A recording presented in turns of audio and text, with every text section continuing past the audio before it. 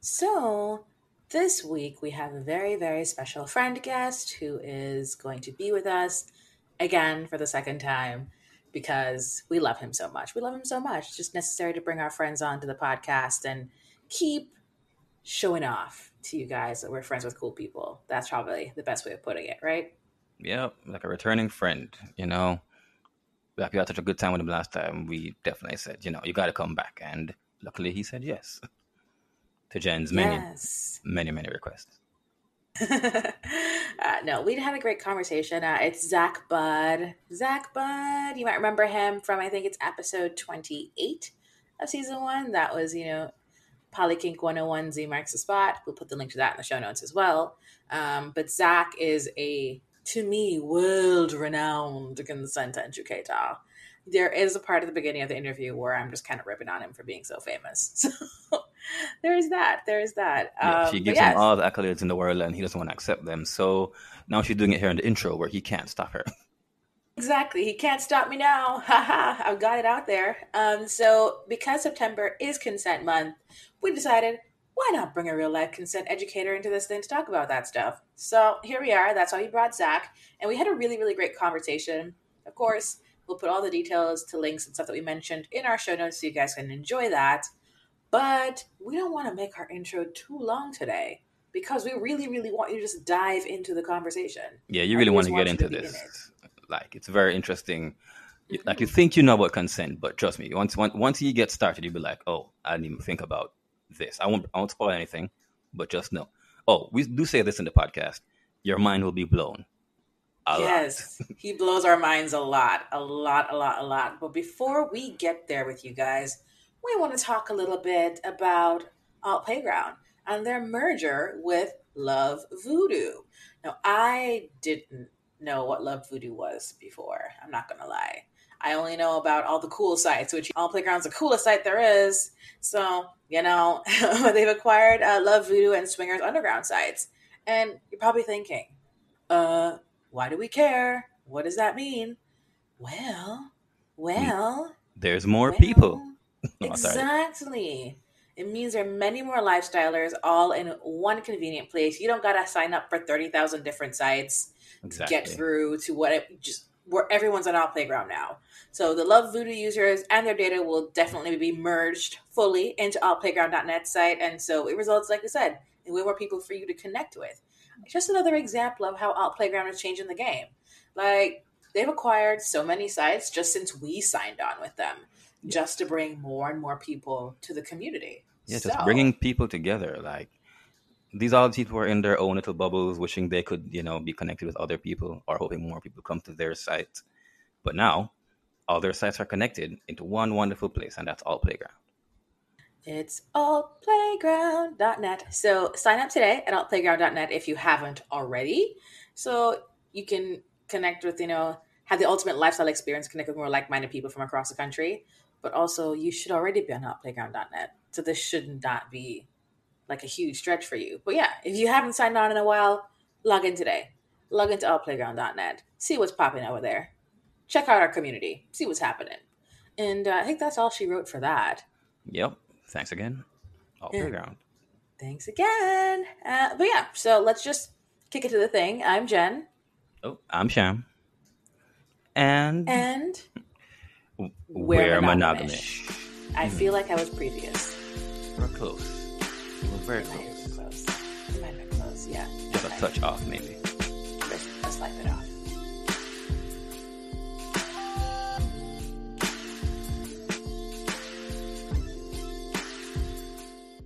So, today I am talking to the world leading consent educator. I see you guys know I do this all the time. Every time someone comes on we really like, I talk about, oh my God, it's the most famous person in the world. But it's okay. We've had this person on the podcast before, and we're going to have them again sometime soon because I'm greedy and I want to monopolize all of their time and content just for me. So there's that.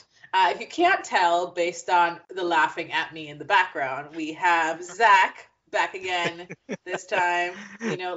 Last time we had him on, he talked about his life story. Today, because it's September and it's consent month, and there's a lot of conversations happening around consent happening in the world, I decided, why not bring the consent educator back to educate us? All right. Yeah, I love it. I love it. That's awesome. Well, hey, thank you guys so much, Monogamish Pod World and friends and everybody for having me back. Happy Consent Month to everybody. I hope wherever you are in the world, you are relatively safe. I know, and I say relatively because there are not a lot of safe places left in the world right now. So wherever you are, here's to you. Hope you guys are doing great. So thanks for having me. Thank This you is for like a being homecoming here. because last time was so good. It's like, oh no, he just coming back. Like I someone he love was it, away man. for a while, but he's back again. Hey, It's like I'm gonna tell you. catching up with an old friend. Yeah, well, thank you. I mean, it's yeah. The last time I was here was just great. You guys really are kind of like family. You made it so easily, and I enjoy it. I mean, I really enjoy being here. I want to tell you though, this is just a quick little point because I know this was like a last minute thing for us to schedule, so scheduling wasn't easy. Right now is usually one of my date nights, but one of my loves actually had something else going on. So, and I, as you know, I worked late. So, I am happy to be here with you guys. I'll make it up with her. We're all good. So, but I'm glad to be here. Would not miss it Uh, if I could. Well, thank you to your love for allowing you to be on this date night by being busy doing something else. There you go. Yeah, yeah. I'll make sure she knows. So no Yeah, worries. she'll probably hear it when she listens to the episode. It's There fine. you go. She'll Yeah, there probably you know. go. She Yeah, knows yeah. how much we appreciate her. Send them our best regards. We'll do. We'll do. All right, so let's just dive right into the heavy stuff. You guys already know all about Zach. We, of course, put a bio for him in our show notes. We'll do all the usual stuff that we do. But today we're Yeah. talking about consent. So he's wearing the consent educator hat today, not his kink hat. Well, sort of his kink hat and the poly hat and all the hats. Yeah. They're all worn permanently, but the consent one's in front today. So that's what we're doing. For everyone at home who cannot see me, I literally have my hand in front of my forehead trying to do something. I don't know what I'm doing, but it's happening. She's doing a lot of like visual work right now. Going Yeah. above and beyond the Call of Duty. Yeah, For there you who we go. don't know. I mean, I guess for us, Yeah. understand Yeah. her metaphor. It's for you guys. It's so you guys can get it. So, Zach, this is a very basic question, but I think it's important for everyone to be on the same page as us for this conversation. Shoot. What is consent? It's funny that you say it's a very basic question. There's nothing basic about consent. If there were, I wouldn't have I guess, career as a, I guess you can call it a career. I wouldn't have a niche in the world as a consent educator. Although there's nothing in my bio about being the world's greatest consent educator, so we're gonna have to revamp that. Uh, but so what is consent? It's funny because in my workshop I can literally look it up and I show just a clip from the dictionary. Webster just defines it as agreement to or approval of something that is done or proposed by somebody else. It's pretty basic, but if you think about it, it's also very broad.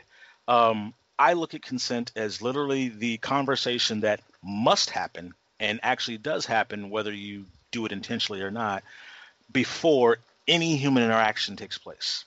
And it's a conversation. It's not just a verb. It's actually a verb and a noun in the dictionary, but it's kind of the process, the thing that is required and that happens whether you intentionally do it or not in every single interaction, every handshake, every hug, every time you agree on a bet, when we made plans to sit here and chat with each other recording this podcast. All of this is consensual interaction, and you don't interact one human being with another without it.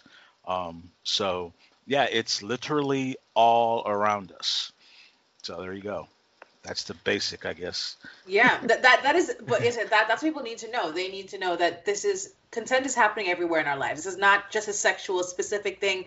Consent is happening everywhere, all around us, all the time. Right. Yeah. So my other Absolutely. question is about boundaries. So when people talk about consent, a lot of the word boundaries tends to come up a lot. It's like, oh, you're violating my boundaries, so you're not, it's not a consensual interaction because you're violating boundaries. So what is the relationship between consent and boundaries? Remember, this is all general. Yeah. We're not diving into nitty gritty yet, everyone. So Yeah, you're probably yeah. wondering why, but yeah. Okay, yeah. Kind of keeping it, like you say, pretty general. Essentially, the boundary, it's one of the conversations you have when discussing consent. A boundary is kind of like a precursor.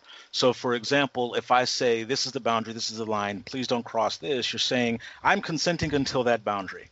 After that, I am less likely to, or probably just absolutely won't. When you go further down the line, if we were to dip over into kink language for a minute, you start using hard limits. Those are absolutely hell no's. That isn't happening. Never, ever, period. Don't even fucking ask, right? There's, boundary is like, okay, listen, please don't cross this, or don't go to that direction, or don't go over there. It's literally, you quartering something off. I don't want to go into that space. If we do, my consent changes. And so the boundary is kind of like in the insurance world, we'd call it an endorsement, something that kind of changes the overall. That's what a boundary is. It's like, okay, I will consent to being with you, doing whatever, up to and until that point, or up to and including this particular activity. Or sure, I'll go on a date with you, hang out and whatnot, but I am not going into the home of a stranger that I don't know that well. Or, can't be out past a certain time, whatever. All those are kind of like boundaries. The key, though, is to remember that boundaries are self-drawn. So, I have the right to decide what my boundaries are in interacting with someone else. Jen, you have the right to do the same. Sham has the right to do the same. Those are boundaries. When you start setting rules to where other people aren't allowed, that's different. And that's kind of sort of where you start controlling other people's interactions by saying, okay, you and I are in this relationship, and one of the things we're going to agree on is that person isn't allowed to do blank. Well, did you ask that person if they wanted to, if they had an interest into it or whatnot? Drawing a boundary for somebody else is different. That's more like, creating a rule or limiting someone else. And I have problems with that because it literally takes away their autonomy, and consent is all about autonomy. So yeah, there we go. I hope that was kind of generalized basic stuff as far as the boundaries and the consent goes. So yeah, I mean, in the world we're talking about here, just particularly where we're talking about non-monogamy, boundaries are important because they're how you have the communication. You're saying these are what my boundaries are. And as I say, whenever I'm teaching consent, what's cool about boundaries is if I inform you what my boundaries are, I'm literally telling you how to not violate my consent. It's basically, I'm going to draw this line, and as long as you don't cross over that line, we're good. But I give you the information. I let you know what I'm good with, what I'm not good with. You have more information if I've given you boundaries. But again, if you and I are in a relationship and we're up to a certain comfort level, and then there's another interaction with somebody else, and we decide that we're going to draw boundaries over there, now we're not drawing boundaries. We're basically, quartering somebody off or putting up essentially obstacles in their way.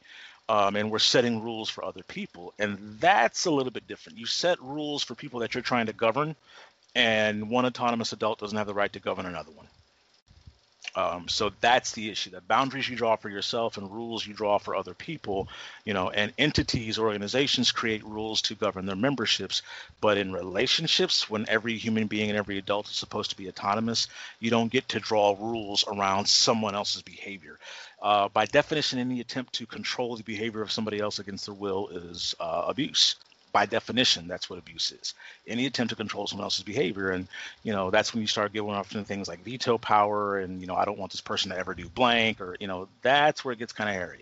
Because at what point does drawing your boundaries start interfering with somebody else's autonomy? And that's the issue. Is our boundaries are drawn by us, but they can't be so far out that they're tripping over other people's boundaries, right? So they have to be drawn by us for us to protect, not to prevent others from doing whatever. I realize this is very general out there, almost philosophical type language, but we're trying not to get too specific until we get into, like you said, nitty gritty. I think we're both processing at the same time. Let's call it that. I'm sorry, did I drop that much weight on you guys? I didn't mean to. I mean, it's a good kind of weight. It's what we asked for. It's what we all came here for. Right. Well, I mean, and if you think about it, it's funny that we're having this conversation like this, but most people don't think about these things, and I've been doing this now, this consent educating. Oh, geez, this is 2020, a solid 4 years at this point. And most of the people I talk to have never just sat down and had these conversations about consent. Well, it's one thing with adults. I mean, you might do it, on an intimate basis with individuals, but have we just sat around philosophically and hypothetically talked about this thing called consent? I mean, we know it's there. We've had the conversations about it. I used to laugh, and I still do laugh, whenever I was trying to hustle to get people to let me come teach consent. And the response I got was that they knew it already. I was like, no, I think I got a good grasp on consent. I'm like, are you sure? And the question is, how would you know that unless you've had that conversation? Yeah. Unless someone has talked to you about consent in a way that's either made you go, huh, or made you, like you guys did, sit there and process, or made your head explode. if that hasn't happened, how well can you really know something? And I feel that. yeah, and plus it also depends on who you're talking to. And if I can just get ugly for a minute here, there are certain folks who have just had a lifetime of getting away with things. And just because you've never gotten in trouble for something doesn't mean you've never violated consent. So it's one of those Yep. situations where it's like, I haven't any problems so far. And I was like, okay, you've either never been caught or you've found a way to intimidate somebody, or you're one of those people that walks through life as though the world was designed for you because it was. And so, yeah, I can understand you not having an issue with consent ever in life. No one's ever going to call you on the stuff that you do. Well, at least Yeah. back then they wouldn't have. Now people are starting to call it out a little bit more. But yeah, there was a time when some people could just do whatever they wanted, damn consent.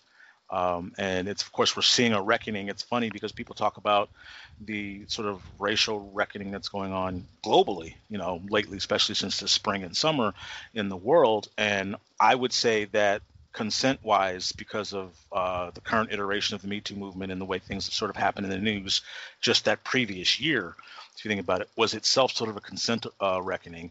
And I just happen to be lucky that I was in the beginnings of becoming a consent educator when that Yeah. started to blow up. And, that's how I end up talking to wonderful folks like yourselves. So, But yeah, no, it's definitely true. There is a big reckoning happening in the world, and I mean, we've seen it. It's from about what, February, I think, pretty much nonstop until now. That's where we are, yeah, yeah. and it is really is important to have these conversations because, like you said, you don't know about consent if you haven't sat down and had a conversation about it, thought about it, really, really pondered what these words mean. And that's how I asked you to give the broad definitions first, Mm-hmm. because I want people to have, an idea of where we're going with this. And when we drill down further, you're going to kind of see how this pops up in intimate Right. relationships. And intimate doesn't necessarily always mean sex. Okay. Yep. Absolutely. I just want everyone to know that too. When I say intimate, I'm not only talking about sex, because there are different kinds of intimacy. So we're there. We're at that, I'm at that point now. Okay. Sham, do you have any thoughts that you would like to share with us?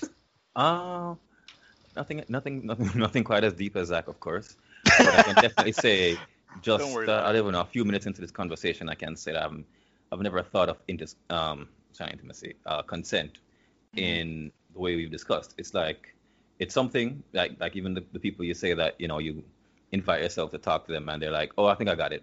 I've always been like, I think I generally have it, but then just at the start of this conversation, I was like, okay, no, I don't got it. Like I have a portion of it in my head already worked out, but then I've never really thought of it this broadly and this widely. So it's definitely an important conversation that we should be having. Yeah. And I'm glad that we're having it. Yeah, I got some more stuff that can blow your mind a little later, but anyway.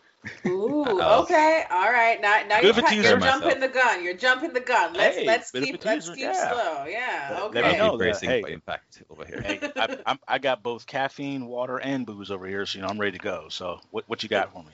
Yeah, I mean, so my next question, of course, Mhm. what are the different types of consent you come across, right? Because we've talked a bit about consent in general definition. We talked about boundaries versus rules and governing people, which is a big no-no. So we've gotten that. So like, what would you say are some types of consent? That's always a fun one because when people start trying to categorize things, I mean, that's what we as human beings like to do. We like to compartmentalize stuff. And I got into a debate one time with some other folks who were talking about consent and a couple other people that were consent educators, because I heard someone use the phrase minor consent violation. And what cracks me up about that is what determines something as minor as a consent violation. And, because we can really start jacking with scale when we talk about violating consent. Remember, it's just that basic kind of conversation, that basic sort of agreement that needs to take place between two parties, particularly two individuals, but it doesn't have to be two individuals. It could literally be an entire society over another society. It could be, I mean, hell, colonization is itself an entire global non-consensual movement that has had long-lasting effects, that was implemented on people who did not ask for it and certainly didn't agree with it, and they didn't have a choice. So but is that the same as just, brushing your hand against someone's ass on a subway or something like that? I mean, depends on who you ask. To them, it might be. You don't know who you're triggering. You don't know who you're setting off. So types of consent, I think, we need to be careful about. There are different sort of ways of looking at it. Number one, I would say that if you're in interactions with people that you know well, let's say it's a partner, it's a friend, or something like that. It could be something as simple as it's a friend of yours and you're hugging or something like that. That's one sort of way. It's kind of like a friendly, almost. It's not. If I do something that violates consent in a sense, sit in the wrong place, touch someone accidentally, or something like that. We kind of know each other. Maybe we can kind of talk it through. It's different than when somebody who's a complete stranger finds some way to violate consent. And again, we don't have to be talking about sex. It could be anything. A comment on somebody's photo on social media. I've seen a lot of that happening now, particularly nowadays in the COVID world, where so much of our lives are literally, via distance and virtual, where we're not actually having in-person interactions as much, but violations still happen all the time. They used to happen all the time in social media. People do it all forever, all over the place when they start, commenting on things. Rather people, show up in places they don't belong. I was surprised. I read an article the other day sent to us by the university I'm in, where they're talking about Zoom bombing is actually a federal offense in the U.S. I wasn't aware of that, but if you think about it, it basically what it is, and the way they define it, is people that just show up in a place, find a way to sneak into a Zoom atmosphere that they weren't invited into for the sole purpose of just causing a disruption. Basically just to piss people off, people that literally show up in your Zoom room because they want to see the world burn and they got nothing better to do. Well, that's a freaking federal, offense if you can catch them, right? But that itself, if you think about it, is a violation. It is, and it's absolutely a consent violation. So there's different ways to look at it. It can be from afar, it can be up close, it can be virtual, it can be in person, it can be physical, it can be emotional. It can just be you violated my consent and you don't know how because you tripped over a boundary that you weren't aware of. And the reality, is, and I've had people ask this, I can't be responsible for boundaries I'm not aware of. It's like, well, yes and no. You're still the one that did it. And whether you are responsible or not doesn't mean the person who's been violated isn't experiencing that violation. It's the same thing with triggers. If you've ever been triggered by something or talked to somebody who's been triggered by something or someone, and, you don't have to know what the trigger was to be responsible for the fact that you set somebody off. And that can be difficult to deal with because we get this habit of wanting to assign blame. And the truth of the matter is blame almost doesn't matter once there's a violation that's taken place. And the person who determines that is the one who would either give or not give the consent. Nobody else. You don't have the right to declare, well, it's not that big a deal because you didn't tell me, or I couldn't have violated your consent. That's if I decided that my consent is violated, period, end of story. Now, it doesn't hold up necessarily in court, but that's different. The law is trying to be sans feeling or passion, and whereas human interactions are not. So there's a bunch of different, it is literally involved in every single human interaction. So if you think about it, from every conversation you have with an adult, with a child, with another person, with, if I have interactions with people that deliver my groceries now and things like that, you'd be surprised the way that we can interact with folks. And for the different types of human interactions there are, every single one of them has a different type of possible consent or consent violation. So it's trying to just categorize it into just these things to remember. It's easier to remember literally everything you do, there's a modicum of consent involved in it. Unless it's just you by yourself, everything has some sort of consent component to it. Oh, yep. See, just so you guys know, there are no real types of consent. This is where we're at. Everything is consent related. Once you're interacting with everyone else, it's consent related. That's it. Well, because does the type matter? Seriously. If it's a type of consent, and again, I know our brains are, we are psychologically driven, designed to try to find ways to assess things and then split them up so that we can better digest them. The problem is with consent, does it matter? If there's a consent violation, does the category really matter? It may speak to the actual thing that went down, but what matters more is something that's less concrete, and it's, the feelings. How does this affect the interaction between these two people? Does it affect a relationship if they have one? Are they friends? Will it stop them from being friends? Were they probably going to become romantic, but this just messed that up? Is it a husband and wife, and there's going to be a serious argument later? So there's so much more that goes into, but the type of actual consent or consent violation, what difference does it make? We're talking about human interactions, and human beings are complex. And if if nothing else we have learned from science is it's very, very hard to categorize everyone into, some sort. I mean, you can put folks in certain ways if you try, but ultimately humanity is way too complex for that. So, and so are our Right. interactions. Yeah, no, that's so right. I mean, and I think it's because we're taught to frame it a certain way, Yeah. especially from we were children, right? Our consent is continuously violated as children, and I can say Yeah. that right away because I remember being a kid being forced to hug people I didn't want to hug, being forced to kiss aunties and do all this stuff and be around people I had zero interest in being around. And Mm, we're not taught that we have ownership over our own bodies, over our own minds, over anything. right. And so Mm, it is difficult as we get older to break out of those patterns, I will say, yeah. of having our consent violated and then in turn violating other people's consent because we're just taught that's how it works. Yeah. Yeah. Yeah. We're So, almost set up to fail, right? I mean, because you're born, and through every childhood, whatever adults are responsible for your, rearing and keeping and taking care of you and whatnot, they set rules. That's the first thing. They set rules that govern what you're allowed to do, but they're supposed to because supposedly they're trying to keep you safe, and we all know that relationship gets violated all the time. And so you're gonna go through life growing up as best you can, hook, crook, or bullet, and all of a sudden you reach a certain point. Congratulations, you're an adult. Go do adult things, and you know suddenly you get to decide what the rules are, and you get to decide what your boundaries are. People aren't drawing them for you, and there could be some argument to say, well, yeah, you start to get a little bit more independent as you get older and whatnot in school. But I mean, think about it. Especially those of us in America, your life is pretty much, especially if you went to any sort of school other than just being schooled at home, your life is pretty much regulated and whatnot until, congratulations, you've graduated high school, you're 18 years old, you can go vote, die, wait 3 more years before you can drink, but maybe we'll let you, smoke tobacco if you really have to, and stuff like that. And you certainly can be tried in as an adult for a crime. So it's just, congratulations, you are no longer this person who has no right to make any decisions. Now you get to make them all. Don't fuck them up. Oh, by the way, sorry about the fact that your, prefrontal cortex won't be fully developed for another 3 to 5 years, but that's a different story.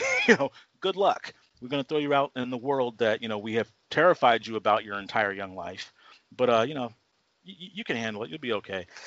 Yes and no, right? I I was mean, not it's, okay. I'm 30 and you I'm know, still a children, right. okay? You know, I don't get it. I mean, there's little things I live by myself in my own little cave, and it's like, is it okay to walk around the house without, what? Yeah, I can do it. This is my damn house. Shit. Yeah, I pay the bills in this house, right? Yeah, okay. You have to remind yourself, I'm the one that these lights are on because I paid for them. So I can do what the hell. If I want to turn every light in this house on, I will. It's gonna feel weird because I've been terrified about it my whole life, but if I choose to, I can, right? And so, yeah, when you Hmm. developing an identity as an adult, the problem with it is you have to go through childhood to do it, and it sucks, right? So, and that's the same thing when it comes to autonomy and consent. I talk about it in my consent workshop. We are in a world full of people that are terrified of saying no. Like you said, you weren't allowed to not kiss aunties and whatnot. And that's one of the things that happens to children a lot. And I will say, up to a point, at a certain point, the people who are responsible for the safety of children, there's only so much reasoning you can do with a child on their own behalf. If a 4-year-old is playing out in the street and the truck is coming, you don't try to talk him into, for his own good, getting out of the street. You go snatch Junior by the collar and then pull him to safety. And hopefully you then explain to him why it was necessary to violate his autonomy. But if you're trying to be the type of parent that's raising children with autonomy, there's only so much you can give them, because you still have to be the one in charge of keeping them safe. And at a certain point, depending on where you are, there are laws in place that make you responsible for their behavior. But all of a sudden that stops at its one point, and who in the hell is ready for that? And I mean, there are some that are, and there are some that aren't. My mother likes to joke that I was 30 when I was born. I was always mature, apparently. Of course, now I'm going through periods of immaturity because I didn't have any as a kid. But Makes sense. I mean, it's just, Making up but for lost so time. exactly. But as far as making adult decisions and decisions about one's own autonomy and safety and whatnot, it's funny you mentioned the thing about kissing aunties you didn't want to kiss. One of the things I point out is people don't realize that is a significant vector of transmission of HSV-1. People don't realize that. But when children are forced to kiss their scary auntie that might have a cold sore or whatnot, HSV-1 is very communicable. It's very, very common, and it's literally through contact. And that's one of the ways it ends up happening. And so I always tell people, listen, ask the kid if they want a hug. I got a niece and 6 nephews, and I'll see them and say, hey, you want to give Uncle Zach a hug? And it's up to them. Nobody forces them to. And I'm not going to chastise them if they don't feel like it. Now, they all know me and they come hug Uncle Zach, and that's cool. I mean, I don't have a problem with that. But people do that with children where it's just they're more busy in making them be polite than understanding that by not allowing them to not do something that makes them uncomfortable, you're raising them to be adults who are terrified to set boundaries because they don't want to hurt the people's feelings. And so, how many of us have seen folks in one situation or another who have a boundary or there's something they're uncomfortable about, but they don't want to speak up about it because they don't want to hurt the other person's feelings. And I, as a consent educator, as a person that cares about people, have seen that a lot. And I'll be the first one to tell someone, listen, I don't give a shit. I'll hurt somebody's feelings in a heartbeat because that's just the type of person I am. I'm kind of straightforward. And if something that you're about to do is going to make me uncomfortable or it's approaching a boundary, I have no problem speaking out about it. Now, I had to get there because I was like everybody else, pretty shy and introverted, and I still am in some ways.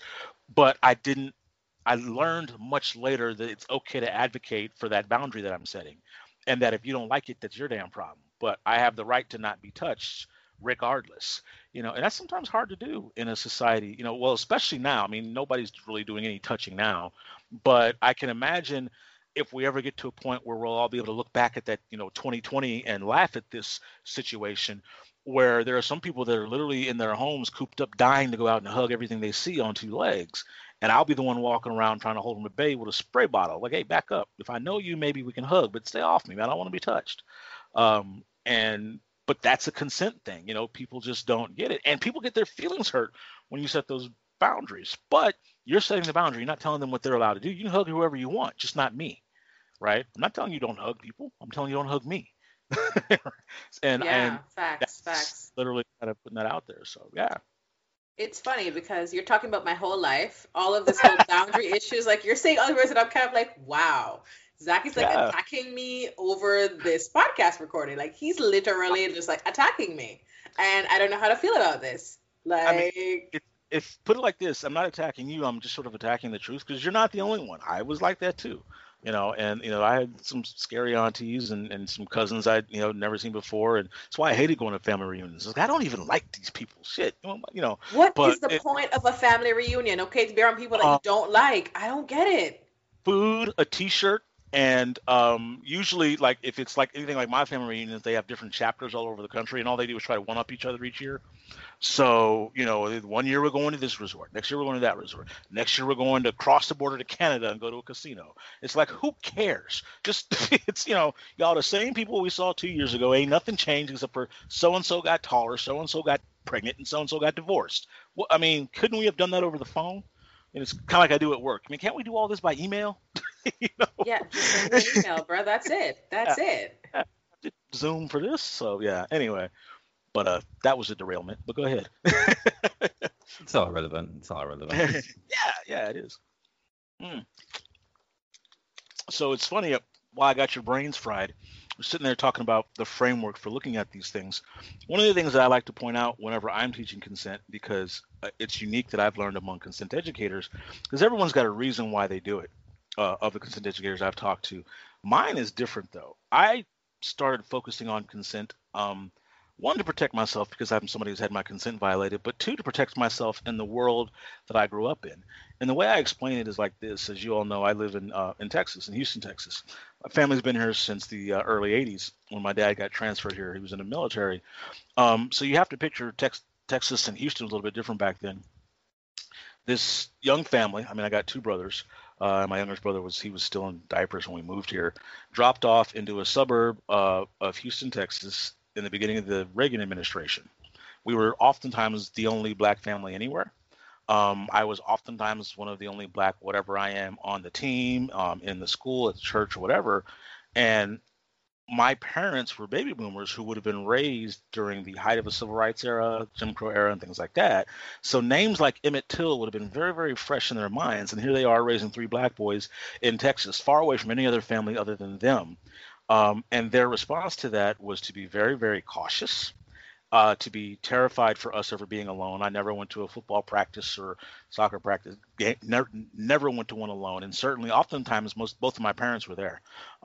So, but they raised us in a way to be careful about the people we were interacting with, who were you talking to, whose house were you going to, because misunderstandings got young black people in the South killed, right? And that was the way I was. And I mean, we had a healthy fear of that. I was talking to my older brother about this about a year ago, and he was saying, yeah, there's ways that I'm still terrified. I mean, he's got a son himself now who's currently a senior in high school. I mean, he's a good kid, but all it takes is the wrong person to say the wrong shit about that 17-year-old black kid, and we're suddenly our family's on the news. So for me, being careful about the way I have my interactions with people, making sure they're consensual, making sure there are not misunderstandings, was a way of uber CYA. I was covering my black ass as best I could, because you are not going to have me interacting with somebody who, everything is fine, and the next day they decide they didn't really want to do that or whatnot, and suddenly it's my fault. Not going down that road. So and it almost has led me to be maybe overly cautious in certain interactions now, but I would rather that, to be sure and to be careful. And that's kind of the way I go about it. And so it's funny, as I'm teaching my principles to other people, I can tell based on the folks I'm talking to how they're going to land. Some folks like, man, that just seems like a lot of work. And some people are like, no, yeah, I get it, because I'll be damned, I'm going to do, whatever with somebody. And the next morning they wake up and, don't want it to be known that they had agreed to do this the night before, which is why I'm funny about people who I'm around when they're intoxicated, when they're drinking or anything like that. I've seen way too many things go left and south very, very quickly, all because people weren't clear about their intentions ahead of time. And I'm just one of those people that's a lot more blunt and straightforward. It, means some things are a little bit more challenging, but it also is important for people who don't have, let's just call it the benefit of the doubt. I keep dancing around the same topic, but you guys know what I mean.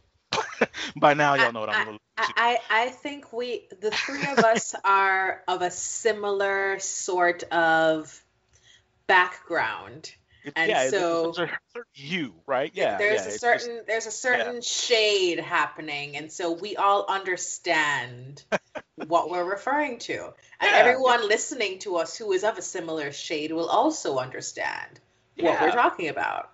Yeah, I mean, because we all know, because we have heard our history, we've all heard the horror stories. How many people do we know have had lives ruined because, oh shit, there was a misunderstanding, we made the wrong mistake, or somebody just decided to lie the next morning or the next day or something like that. You got to be careful who you're interacting with, and it leads to some caution, and it's I call it caution. My parents, I can't imagine raising again 3 young black boys.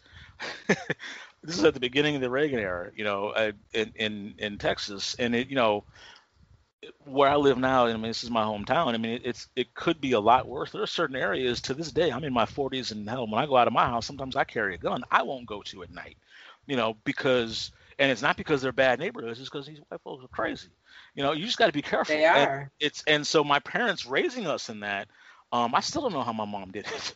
I mean, it's one of the reasons I admire her so much. These are strong people. You got to be brave to raise children in any environment, that one, let alone the one we're in today. So for me, one way to keep myself safe, and I mean, I joke about this, but it's actually true. Again, I live by myself here in Texas. Unless I'm interacting with people or someone is with me, I never have an alibi. So I'm very cautious. I'm at the point now when I go out jogging, I message my partners and shit. But that's, the reality we live in, and being careful and cautious about my consent and intentional about it. And every time I'm having an interaction, it's because I've seen people get lied on. I've seen it happen where, 2 people look at the exact same thing and there's 2 different stories, and they tend to follow a certain pattern. And they sure do. Stuff. Yeah. So you just got to be careful with that stuff. Sham, can you relate? I mean, I am not a little black boy, so I really can't speak to that. I can speak to the color of my skin being threatening to other people in different ways and having to navigate that. But since I am not a man and I don't present as a male and I don't consider myself to be a man, that means that I am missing a different component of the conversation that you might acknowledge or be a part of. It's weird because I'm missing a part of the conversation, which is I haven't spent a lot of times in, other cultures. I'm mostly here in Jamaica. So, and any time I've spent like America around, like I haven't seen a lot of this up close to like feel the pressure. It's like I feel it now that I'm an adult, because I spent most of the time I spent in America I was like a child. But now that I've seen the wrong side of it, because as a child I wasn't really paying attention. So ignorance was very much bliss. I could have been getting microaggressions and all sort of stuff I didn't even know about. Yeah. But like Right. now that I see where it can go, it's like if I ever return, because who knows these days of Corona. But if I ever return to a situation like that where I have to worry about, those interactions, it would definitely be, I definitely feel like that pressure, Yeah. Yeah. I said I wanted to ask because, like I said, I know what it's like for me, and I get it less in a way because I don't appear as threatening, and also because I don't leave the house. So there's that. There's Yeah, that. that helps. Yeah. That helps. It helps a lot. Well, I would say, Jen, as a queer woman, you're threatening to quite a few people, and you're threatening enough. Yeah. Let's put it that way. Yeah. It's funny. I can bring up a joke for you. Well, you guys know about being gensexual. We had intimacy on here. Intimacy is a gensexual. So happy for that. But there is also it's a joke, but it's also not really a joke, where there are some, cis het men who believe that I am really out here like stealing girlfriends, and they can't let their girlfriends speak to me because I will steal them. Now, guys, I don't steal. If I happen to date your girlfriend at the same time as you, it's not stealing because it means that she came willingly. So let's just clarify that point real quick. But yeah, no, I mean, and they make jokes and they make these little comments and they say these things. And sometimes you kind of can't tell how seriously they're having this conversation. Like, are they having this conversation with themselves, trying to psych themselves up? Are they what exactly are they doing here? And this is a tangent, obviously, of course, based on consent and stuff. All I'm saying is that I will not take anyone who does not want to be taken. So if anyone is interested in me, then I assume that we were all on the same page, right? Yeah. So if we're all on the same page, then I don't understand the issue. So there we go. I mean, to keep it on topic, nothing has happened that, they didn't consent to. So it can't be stealing if consent is given. Yeah. Well, and, it's, if, I've got a girlfriend and Jen wants to spend time with her. One, I don't own my girlfriend. She's got a right to do what she wants to do. So it's not my consent that's being violated. I mean, it may be your feelings, but like I told you earlier, I don't mind hurting people's feelings. Now, I don't do it on purpose unless there's a good reason. But, I mean, that's, one of the, it's not this, but I have a major issue with treating people that I care about and I'm in a relationship with as possessions. I can't do that. That's I get mad around the language. Last time I was talking to somebody and they were telling me, well, I don't share, and I was like, I mean, what are we talking about here? Playing cards, or I'm not taking your Pokemon or whatever the hell. I mean, what is it? What we're talking about. So yeah, I mean, I stay away from stuff like that. So anyway. Moving on. Yes. Too much. Moving on some more. See, this is what happens. Every time Zach comes on here, we get distracted. We start having these great conversations, and then we're like, shit, it's been 2 hours. Wait, did we even answer the question that we asked the first time? We did, though. We did. I checked to make sure. So my next question is, since we've agreed that, consent is everywhere and that it doesn't matter how you classify it as long as it's being followed and not violated, pretty much. Right. Let's talk about who can consent in certain situations. So I bring this up because I don't know if anyone in the world has seen this. We talked about this on my Twitter feed a bit. There is a trailer for this new FX miniseries, whatever, called A Teacher. I think it's called A Teacher. It has that redhead Rooney girl, Mara Rooney. I can't remember her name right now. And this white dude who looks the same as other white dudes on TV. Love Simon. That's the dude. It's Love Simon. The dude from Love Simon. That guy whose name I can never remember. I'm sorry, actors and actresses. Don't hate me. I'm bad at names. So let's just put that out there now. And so we'll put the trailer in the show notes, but I was talking to Zach and Chem about it earlier. It seems that Mara, whatever her name is, redhead, is a teacher, and she's having an affair with her student, who is in high. She's a high school teacher. He's a high school student, and of course, people find out. Things get drastic. The party get drastic. There are arrests made. There's ostracization. All sorts of stuff happening. And people were talking about age gaps, and we mentioned the whole Brad Pitt's girlfriend and maybe husband situation last time. So this is a situation where, from the outside, we can say, is this can a child really consent to having a relationship with their teacher because of the power dynamic, because of the age difference? I mean, it's not as if she's 20 and he's, Right. 18. This is she's in her 30s, I believe, based on the trailer, and he is probably 17, because why make a movie about it otherwise, right? It's probably like 16 or 17. So so who can consent? Who can consent in these situations? So I'll put it to you like this, and I'm gonna try and draw an analogy here. If you know anything about contracts and legal contracts, there's a couple components are required to enter into a contract. The first one is, for it to be considered a legal contract, it's got to be for a legal purpose. You can't sign a contract to do something illegal. All right. Secondly, they're supposed to be what they call a meeting of the minds. And essentially what that means is the two parties entering into the contract are essentially equal. One doesn't have power over the other. One isn't more aware or capable than the other, for example.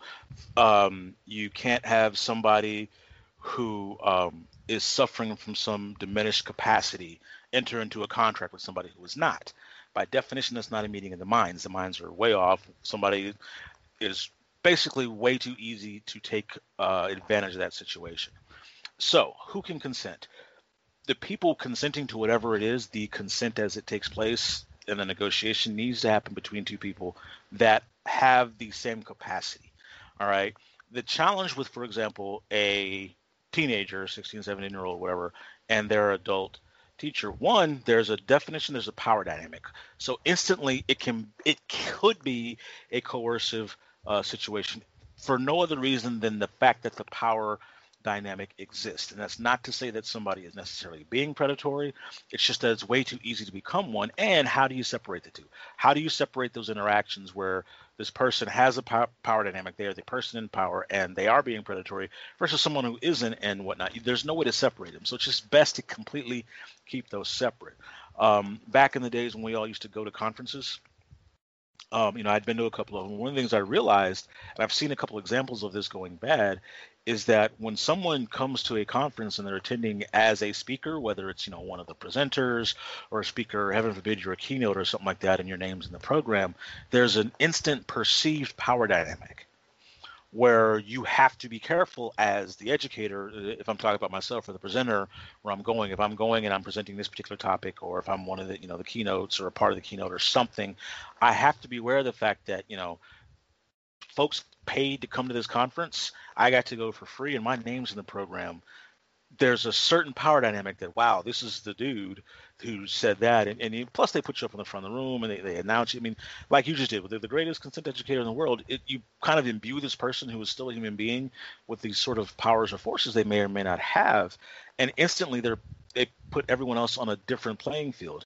It then becomes almost difficult, or you need to be very, very careful interacting with people afterwards. I mean, on the one hand, yes, you want to interact because that's part of the thing that people pay for when they come to the conference experience, is to interact with these educators, have these conversations and stuff.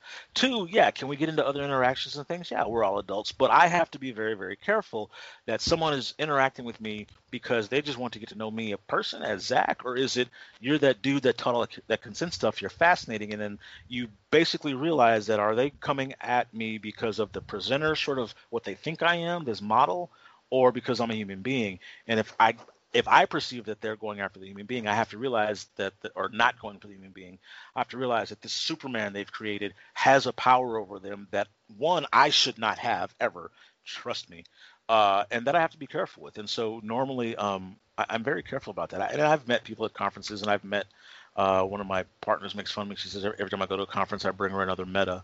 But I had met people at conferences and started relationships, but I have to be careful doing that, because you don't want to be in that position. So who can consent? They really need to be on equal footing. And how does that get determined from the outside looking in? It's kind of hard. Age difference is a funny thing because you can do that, whole thing where, okay, if somebody is 25 and they're dating, someone who's 15, they're 10 years younger than them. That seems a little weird. But okay, fast forward. Now they're 35 and they're dating someone 25. Is that as big a deal? And fast forward another 10, 45 and 35. Who cares once you get past 30, right? I mean, seriously. I mean, so it's kind of hard to perceive that. And so, but now you can't make that argument going backwards. Well, if it's not that big a deal, if they're, 15 years apart when they're older, what's the difference if, he's 15 and she's 30? There's a big difference. And I think we can all agree on that. Whether or not it would matter 20 years from now has no bearing on the fact that it does matter now. And there's a lot of happens between 15 and 30 that obviously puts these two people not on a level playing field. So you can't say that they're having a meeting of the minds. And so I think you got to be careful with who's negotiating, who's in that. So, I mean, anyone can give consent to their own autonomy, but you can't necessarily give consent to somebody that is at a level where it's way too easy to manipulate, to realize that power is there. And I just think they really should try and separate them as much as possible. So.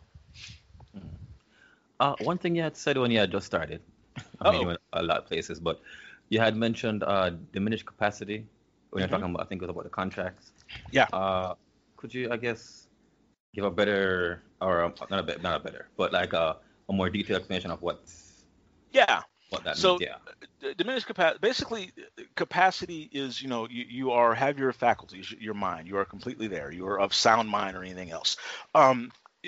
It's sort of a legal construct that you cannot agree to something that's binding if you don't have all your faculties. If you have been shown, and proven to be suffering from some form of dementia, if you are under the influence of something, or if, and you could be under the influence of something that you didn't even take and not know it. You could be, somebody else could have drugged you. If you have been roofied, you can't agree or consent to anything. And whatever happens by definition is coercion. Whether or not you said no doesn't matter. Someone has literally taken away your ability to say no and have that no be respected by drugging you up. Hello, Bill Cosby. That's literally what was happening. So diminished capacity is someone have all their faculties there? Are they completely aware of what's going on? Are they able to communicate and negotiate and sort of stand up for their own self? In other words, you can almost look at it like this. Do you have the capacity to draw your boundaries in a way that makes you safe outside of influence from somebody else, right? Let alone influence with the person you're negotiating with, because they don't get to decide where you put your boundaries. If they do, then by definition, they're sort of influencing you.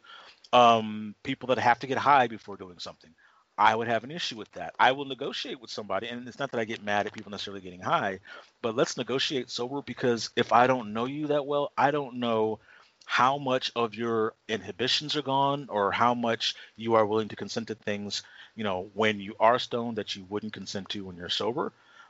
That's another problem I have. Again, misconceptions and misunderstandings. Think of the situation I could be in if I'm a young black kid on a high school football team out hanging out with a bunch of girls. One of them is high and has been drinking half of a bottle of Jack Daniels and has only eaten a donut that day. I don't know where her ability to say no to things that she should be saying no to is. If we get into some sort of interaction and the next morning suddenly she's sober and no longer high and says, wait, I didn't agree to that. Okay, see, I would be careful in that situation. I'm not interacting with somebody who's drunk, because I don't want that situation to end up happening. So her capacity is diminished, even if she's the one that diminished it. Not the point. It doesn't matter. If you're not able to actually consent because all of your faculties are there, I don't think you should try and engage in negotiations. And it's up to the person that's involved, and you have that right if you're having any sort of consent conversation with somebody to say, you know what, I can't trust that you are totally there, and I have the right to opt out. So Interesting. Yeah. So in the conversation we're having with the whole age gap thing, I guess that'll be more a question of if they have the capacity to begin with. Yeah. Not necessarily if it's diminished. Like, is the capacity even there? Yeah, you could almost argue that the youth is a diminished capacity, only because comparatively, for example, we're just talking about a brain that hasn't quite fully developed. So somebody who's a 16 or 17-year-old high school girl finds herself a sugar daddy who's 53 and drives a Ferrari. there's a diminished capacity there. I mean, she may be very mature, she may be smart. I don't care if she's valedictorian and on the way to a full ride to Harvard. She's 16. There's inhibitions that aren't there. There's a prefrontal cortex that hasn't completely developed. There's all these things that make her mentally not on the same playing field as dude with the Ferrari.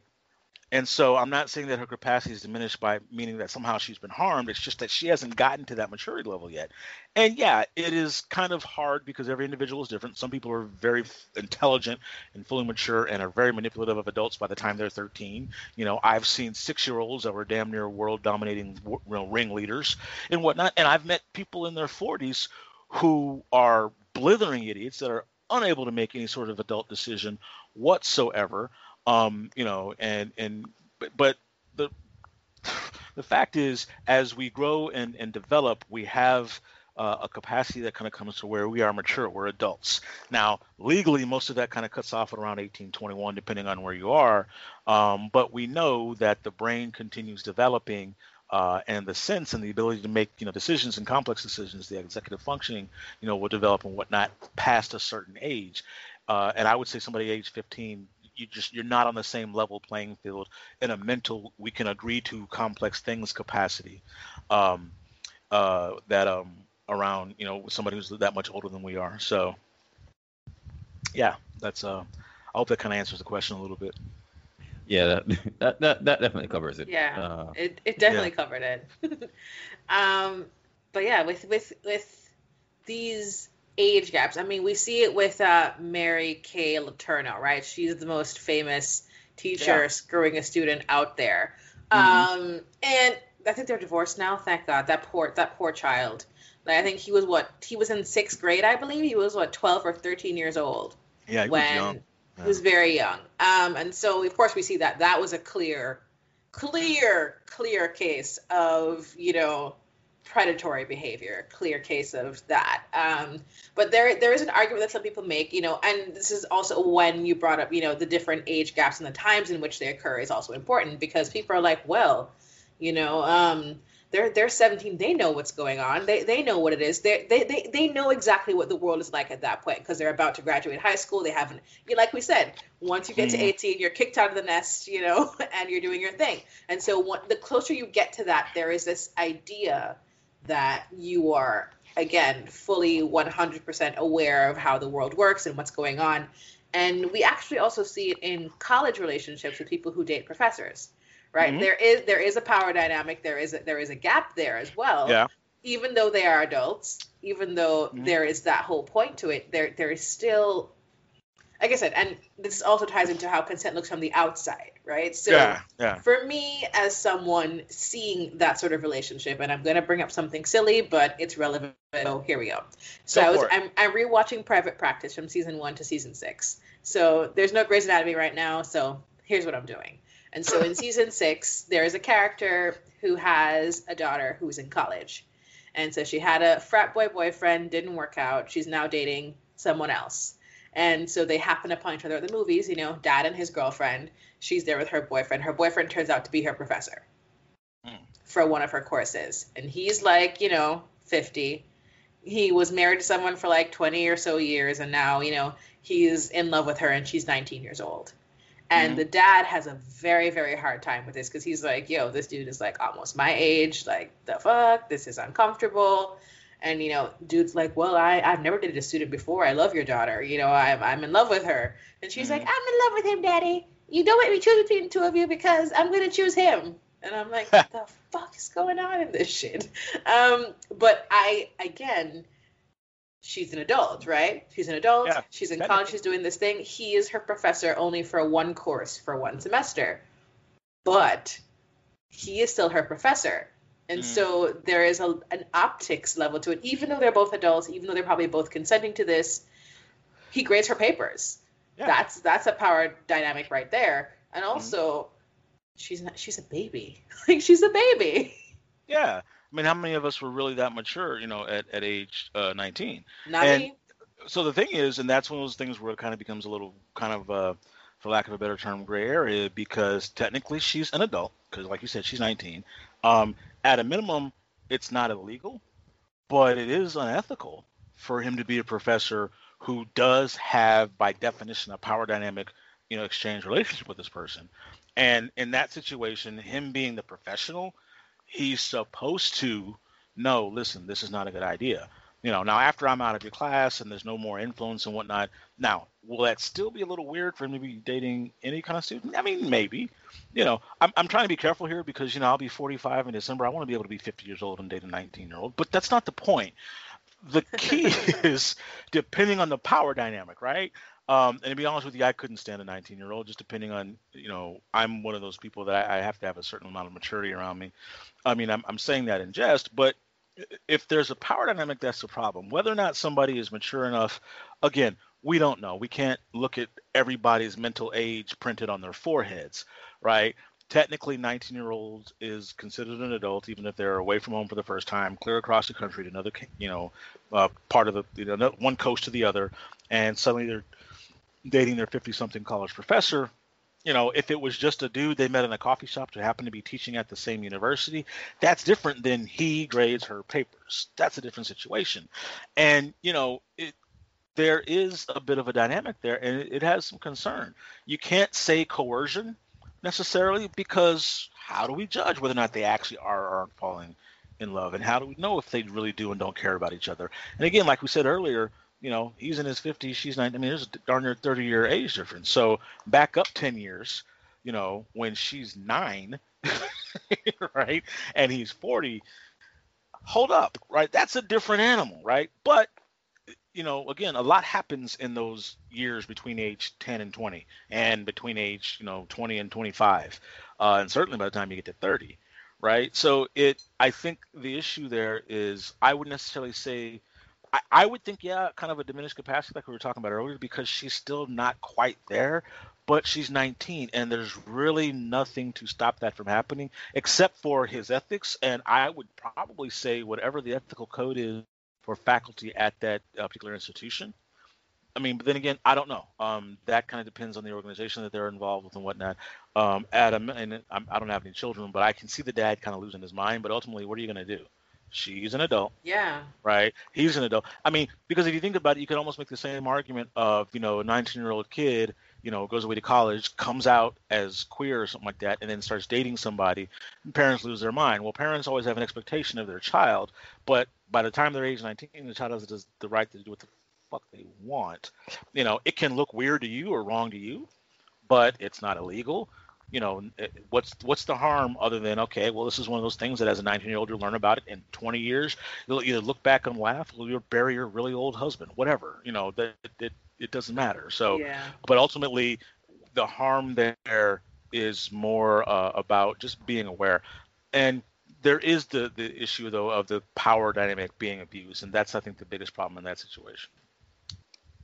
So in relation to the whole, so we were talking about the teacher student dynamic, so we can bring it back. So I know it was kind of mucky in the whole college situation, but back to high school.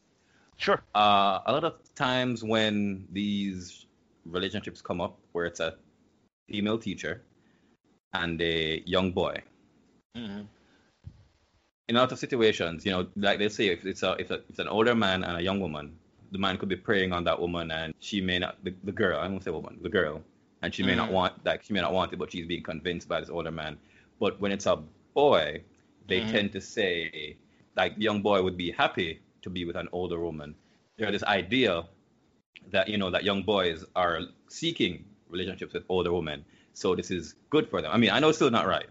But, yeah, right. But to that argument, like, what would you say to that? Especially because I can say personally, I know a lot of men now, but like I've told stories of like, oh yeah, when they were younger, there was like an older girl that came to them and took their virginity when they were like 15 or 12 sometimes. I was like, and they're happy, they're proud. But then I'm just there listening to this and I was like, but you were a child and this is a grown ass woman. This should have not happened. But you can't explain that to them because in their mind, this is what they're supposed to be doing and this is what's right. So I don't know how. So that type of topic is it's interesting. It's one of those situations where I'm fond of pointing out that toxic masculinity hurts males too, because that's literally the whole thing about that, again, we were talking about, what was it, the Laterno, I mean, he was young. The kid was, what, 12, 13 when they supposedly fell in love and whatnot. And you may think, younger kid, older woman, yay, high five, whatever. It's a bunch of crap. He's still being preyed on. It's just because we have a horribly patriarchal, society that tends to look at, sex for males, no matter how young they are, to be conquest, no matter what it is, and sex for females to be either wrong, something they're just enduring or whatnot. It's this idea of kind of put upon that autonomy. But in that situation, the way I learned it best was from actually a cop, Houston police officer, is a beautiful and smart woman who's actually a sergeant. She was a black woman cop, and she works in essentially sex crimes for kids. And one thing she said is, like, under a certain age, they don't treat the genders of children differently, which is probably a very, very good thing, because if a teacher aged 32 is preying on a student age 16, what difference does it make if that student is male or female, and if that teacher is male or female? Truthfully, not much. There's that toxic masculinity saying, well, okay, it's not as quote unquote harmful. And I call BS on that. That's the toxic sort of masculinity thing, because, I mean, look at it, in a sort of more modern light. How do we know that kid, that young boy, that 16-year-old, male, isn't queer? If he is actually gay and he's being preyed upon by an older woman who sees something in him that, to her looks like sensitivity or whatnot, and in what she's preying on something for whatever reason because of some, issues and things, but he's a 16-year-old boy with a diminished capacity, and maybe his outlet to hide away, his own internalized homophobia could be saying, okay, go ahead and be sexually active with an older woman. There's no way anybody can doubt your sexuality at that point. We don't know. The reality is he has the right to develop into an adult without the influence of somebody literally twice his age at the time, working out whatever issues they've got on him. So as a consent educator, I'm fond of saying, if you can reverse the genders and it's a problem, then the opposite should be true. Because you see that happening all the time. I mean, one of the things that got me into consent educating was I listened to a woman one time describe how she sexually assaulted her boyfriend and thought it was funny. And the whole point to that was, and the reason why I was pissed about it is, I was like, if you literally reverse the roles, that person goes to jail. But it's funny when it's a woman doing this to a male. And these are two people who are actually of the same age. But when you've got a major age difference, you're talking about an adult preying upon a child. Period, end of story. The genders almost go out the window. All that other stuff is just smoke-filled toxic masculinity that is literally harming both male and female in this case. And it's one of the sort of overarching theories I look at with all of my sex-positive teaching. It's that there's so much damage done to our entire society, male and female. Definitely female more, but male and female behind toxic masculinity and oppressive patriarchy. So I would just kind of say that when you've got children of a certain age or youth, the gender doesn't matter. I mean, if you can take it out of it, then that's the way you look at it. I think a lot of newspapers will not print the name of a minor without their parents' permission or something. They'll just say student at this school, that age, and at that point it doesn't matter. But I would tell people, if they see themselves reacting differently because of where the genders are, there's something they need to interrogate, because that's a problem no matter how you look at it. Definitely. Yeah. No questioning that. Yeah. All right. Yeah, it definitely is. It definitely is. There's another point I wanted to ask you as it relates to, coercion and consent and diminished capacity. And it is a triggered topic. And Okay. I'm trying to frame this as kindly as I possibly can, because I'm remembering the different movies and TV shows that have brought up similar such topics as it relates to consent, right?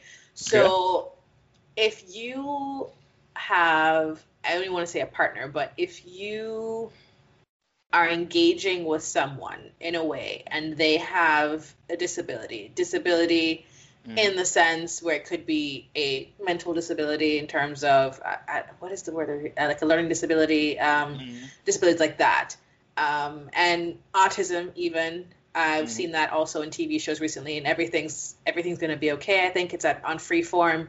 There was a conversation around whether the autistic girl could consent to having sex with someone who was not neurodivergent. That's the word, right? Neurodivergent. Yeah. Neurodiverse, yeah. Yeah. And I mean, she was also drunk. There's a whole other thing that played into that, but there was also conversations about, was she able to consent to this because of her autism?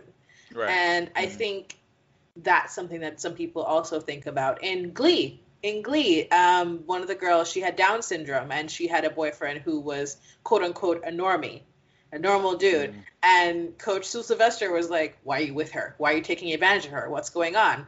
And he's like, "I love her. What are you even talking about? This is not a factor for me in the way that you're thinking." So I kind of wanted to bring that point up as well, and how people can view consent in those situations from the outside, and how it might not really match what's happening on the inside, like we said. Yeah.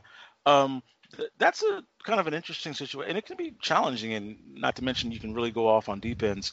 I think a couple of key things there is to treat every person like an individual, and to kind of think or really interrogate, if you're trying to look at and analyze the situation, you know, what is the capacity for both people to engage in consent, and all of the things being relatively equal, you know, are these folks that are, for lack of a, I guess, better way to put it, sort of in the same league? I mean, does autism by definition mean this person is not able to communicate their boundaries, or to consent, or to talk about inhibitions and things like that? I don't want to walk around start saying people with certain challenges or mental, capacities, or whatever, neurodiversity, type marker they may have, makes them suddenly less likely or less able to consent to things. First of all, in this day and age, especially in this very day that we're in, how many people do you know don't have a mental illness? I mean, there aren't that many people that are just fine, never had a problem, everything is good, haven't had, so I would question that to begin with. I tend to think that people that are just 100% fine all the time and there's never been an issue either haven't discovered it yet, are really good at lying to themselves, or their therapist sucks, one or the other. But, that being said, I think everybody has the right to, again, determine, what is ethical for them, what, capacity they have to make the right sort of decisions and whatnot. And it involves a conversation, but let's be honest, like you were saying, and by the way, you mentioned a whole bunch of TV shows. I don't watch so much TV apparently. I watch movies, I watch documentaries, I watch hockey, and I watch Lewis Hamilton kick ass in Formula One.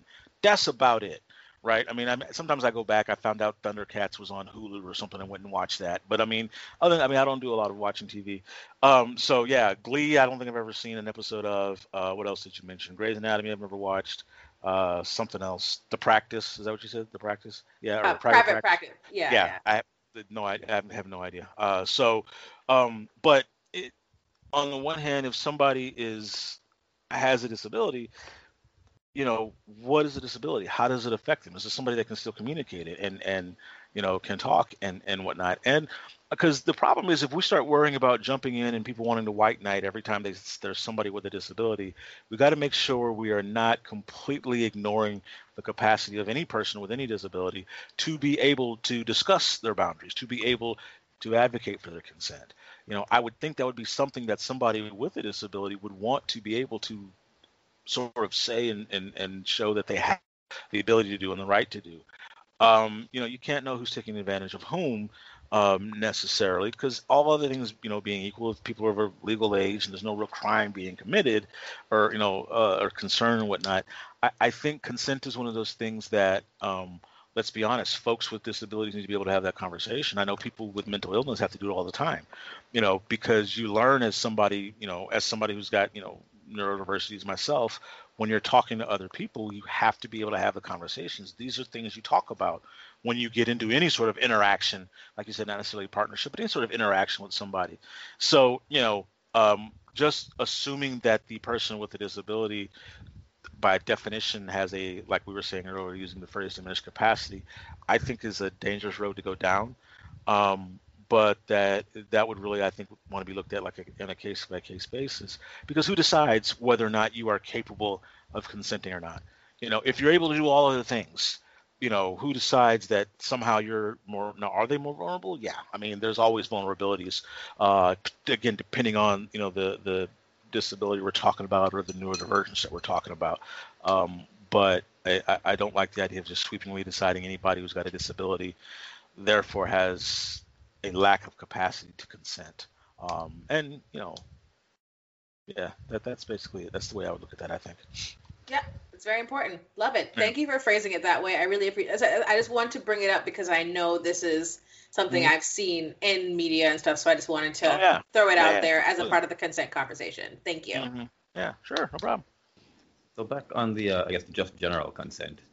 What do you Yeah. think are some tools that can really help us, like navigate consent and boundaries, and being aware of how we move in the world?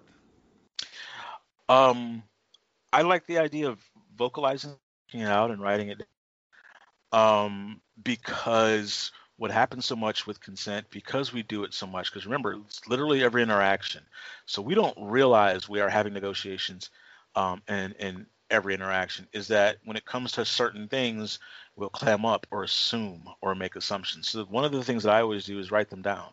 When I started teaching, and I started teaching from, the little model I developed, which I call the 5 pillars of consent, I started writing it down and noticing where it would pop up in every interaction. I have gotten into, um, like, met somebody literally online, had a conversation with them, agreed to meet them for dinner in person, and literally wrote down my 5 pillars and made sure I was going through that, and it was all on, all on board. So I think making it more tangible, because even at the beginning of this conversation we were talking about consent, and it's almost this abstract idea, like we know what it's supposed to be and what it's supposed to look like, but it's this sort of way up here abstract idea that for some reason most adults think they have a handle on, even though they've never sat down and talked about it. When was the last time you sat down and wrote out, what does consent look like, and make sure, are you getting an enthusiastic, agreement to doing this?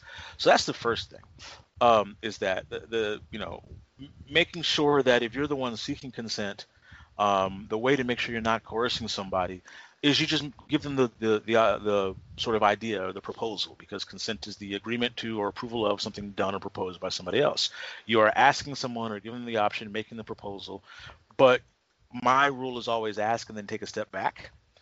Literally give them the opportunity to digest what you've said, make sure they know what's going on, but they have to be free to either agree or to say no. And that's how you don't coerce. So in other words, I propose blank to this. You can either say yes or no. I'm so ingrained in this consent stuff, and anybody who's ever interacted with me knows that I will do this sometimes. I'll ask the question, I'll make the proposal. Um, Jen, do you want to have a Skype date with me on this date? And then before I finish asking the question, before the question mark, I'll put a comma. I want you to be aware of the fact that no is a perfectly acceptable answer. I will not get angry. I'm good with it, but I'm making this proposal to you. What do you think? And then I will just let you decide. So in other words, I go overboard. Some people just ask the question and lean in, and they're, making it known that you're anticipating the yes. And yeah, people do that. But I make it a point to let people know it is okay to say no. I have been told by various people that for some reason I can be intimidating. Now, say what you want. Like I said earlier, Jen, being a queer woman, you can be threatening. Sham and I would understand being black men in certain situations, we look threatening. Somebody told me I was scaring them in a Zoom meeting once. And I was like, look, my thought is I haven't began angry typing, but let's not go there. But I have learned that I can be intimidating. So what I do is basically overcompensate. Now, it sounds crazy, but you got to remember, I'm a black dude alone in Texas. I'm trying not to scare people if at all possible. I'm trying to avoid misunderstandings.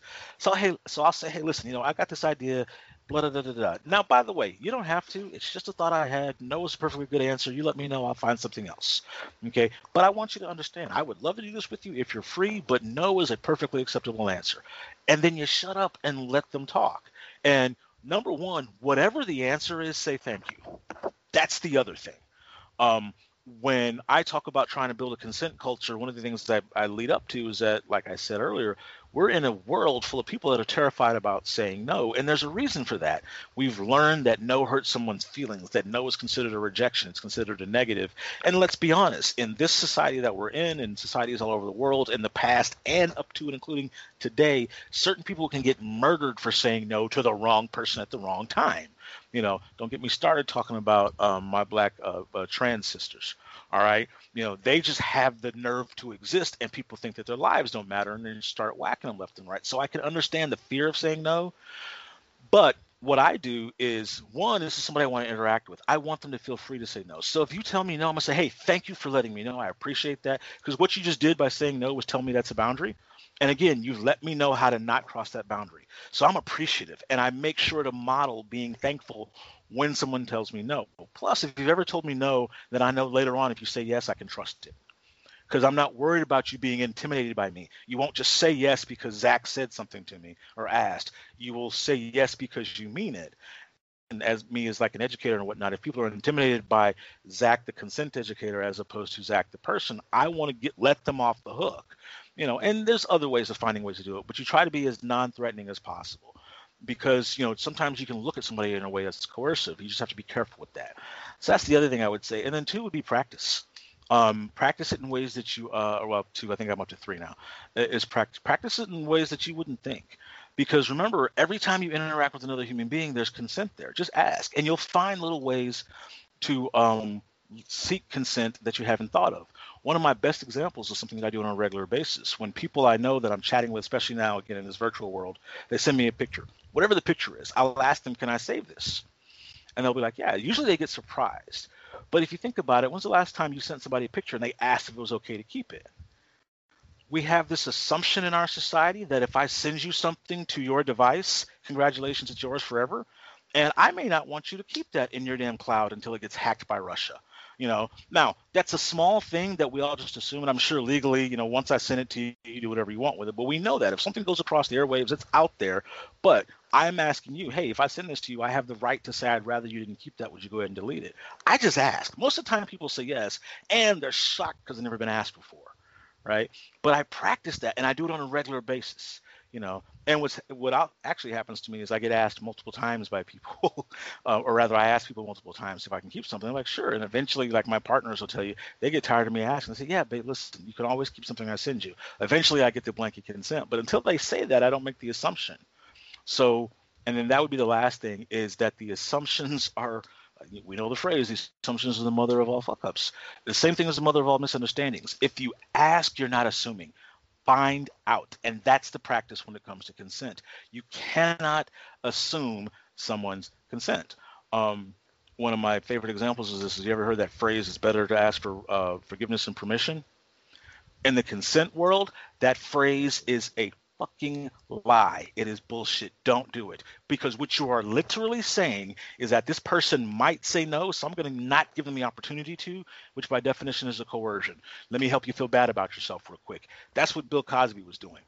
He was drugging people so that they couldn't say no, and then just hoping that his charm and money later on would get him out of it, as opposed to asking and giving someone the opportunity to say no.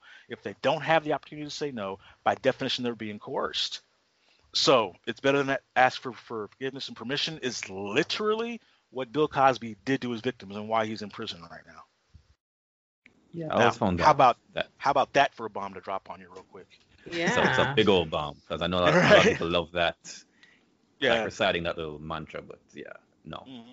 Definitely don't agree with that. Yeah, and people joke about it, and I mean, I've heard wives say, they go and buy the shoes and don't let their husband know about it until afterwards. Well, hey, at this point it's done. But what you're saying is you're trying to avoid the fact that they might tell you no. It's by definition coercion. Yep. And even if they don't use it in let's say a really harmful scenario, right, it's still just a bad mindset to have. Yeah, it is. Yeah, exactly. Because it's still a coercion. I mean, we joke about it all the time, but it literally is a coercion. Definitely. All right. So what? All right. So I guess just for a concise, just have them all in one place. What would you say are the 5 pillars of consent? Okay. Write these down.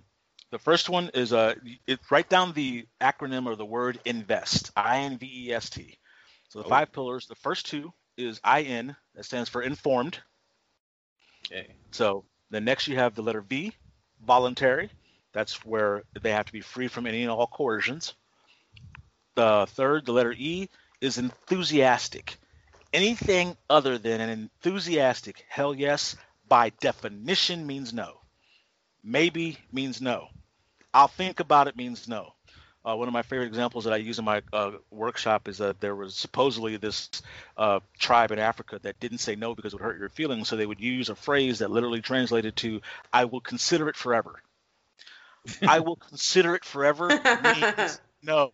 Okay. Yeah, definitely If means it's no. not I'm gonna look an up that and start saying it. okay, it actually came from a movie. There's a stupid ass movie called I think it's called The Air Up There or something like that. It's back when Kevin Bacon was in everything. And it's Kevin Bacon and this really tall black dude, and supposedly he asked him something, and the guy smiles at him and says Jalan or something, and that's that. I don't even know if it's real. It might be something Hollywood made up, but But I do know this, for example. I believe it's the Japanese culture where it's considered rude. Again, that language is considered rude to say no to somebody if they make a request.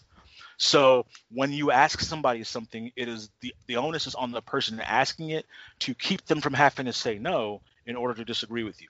Let me give you an example. I would go up to you and say, Sham, hey, you want to go to the park and play basketball? But if I ask you that and you don't want to, you would say no. So instead of me asking you that, I'll say, Sham, you don't want to go play basketball, do you? Now, in order for you to tell me no, you have to agree with my statement. And so that way I keep saying no, Oh and yet wow, we're not doing that, right?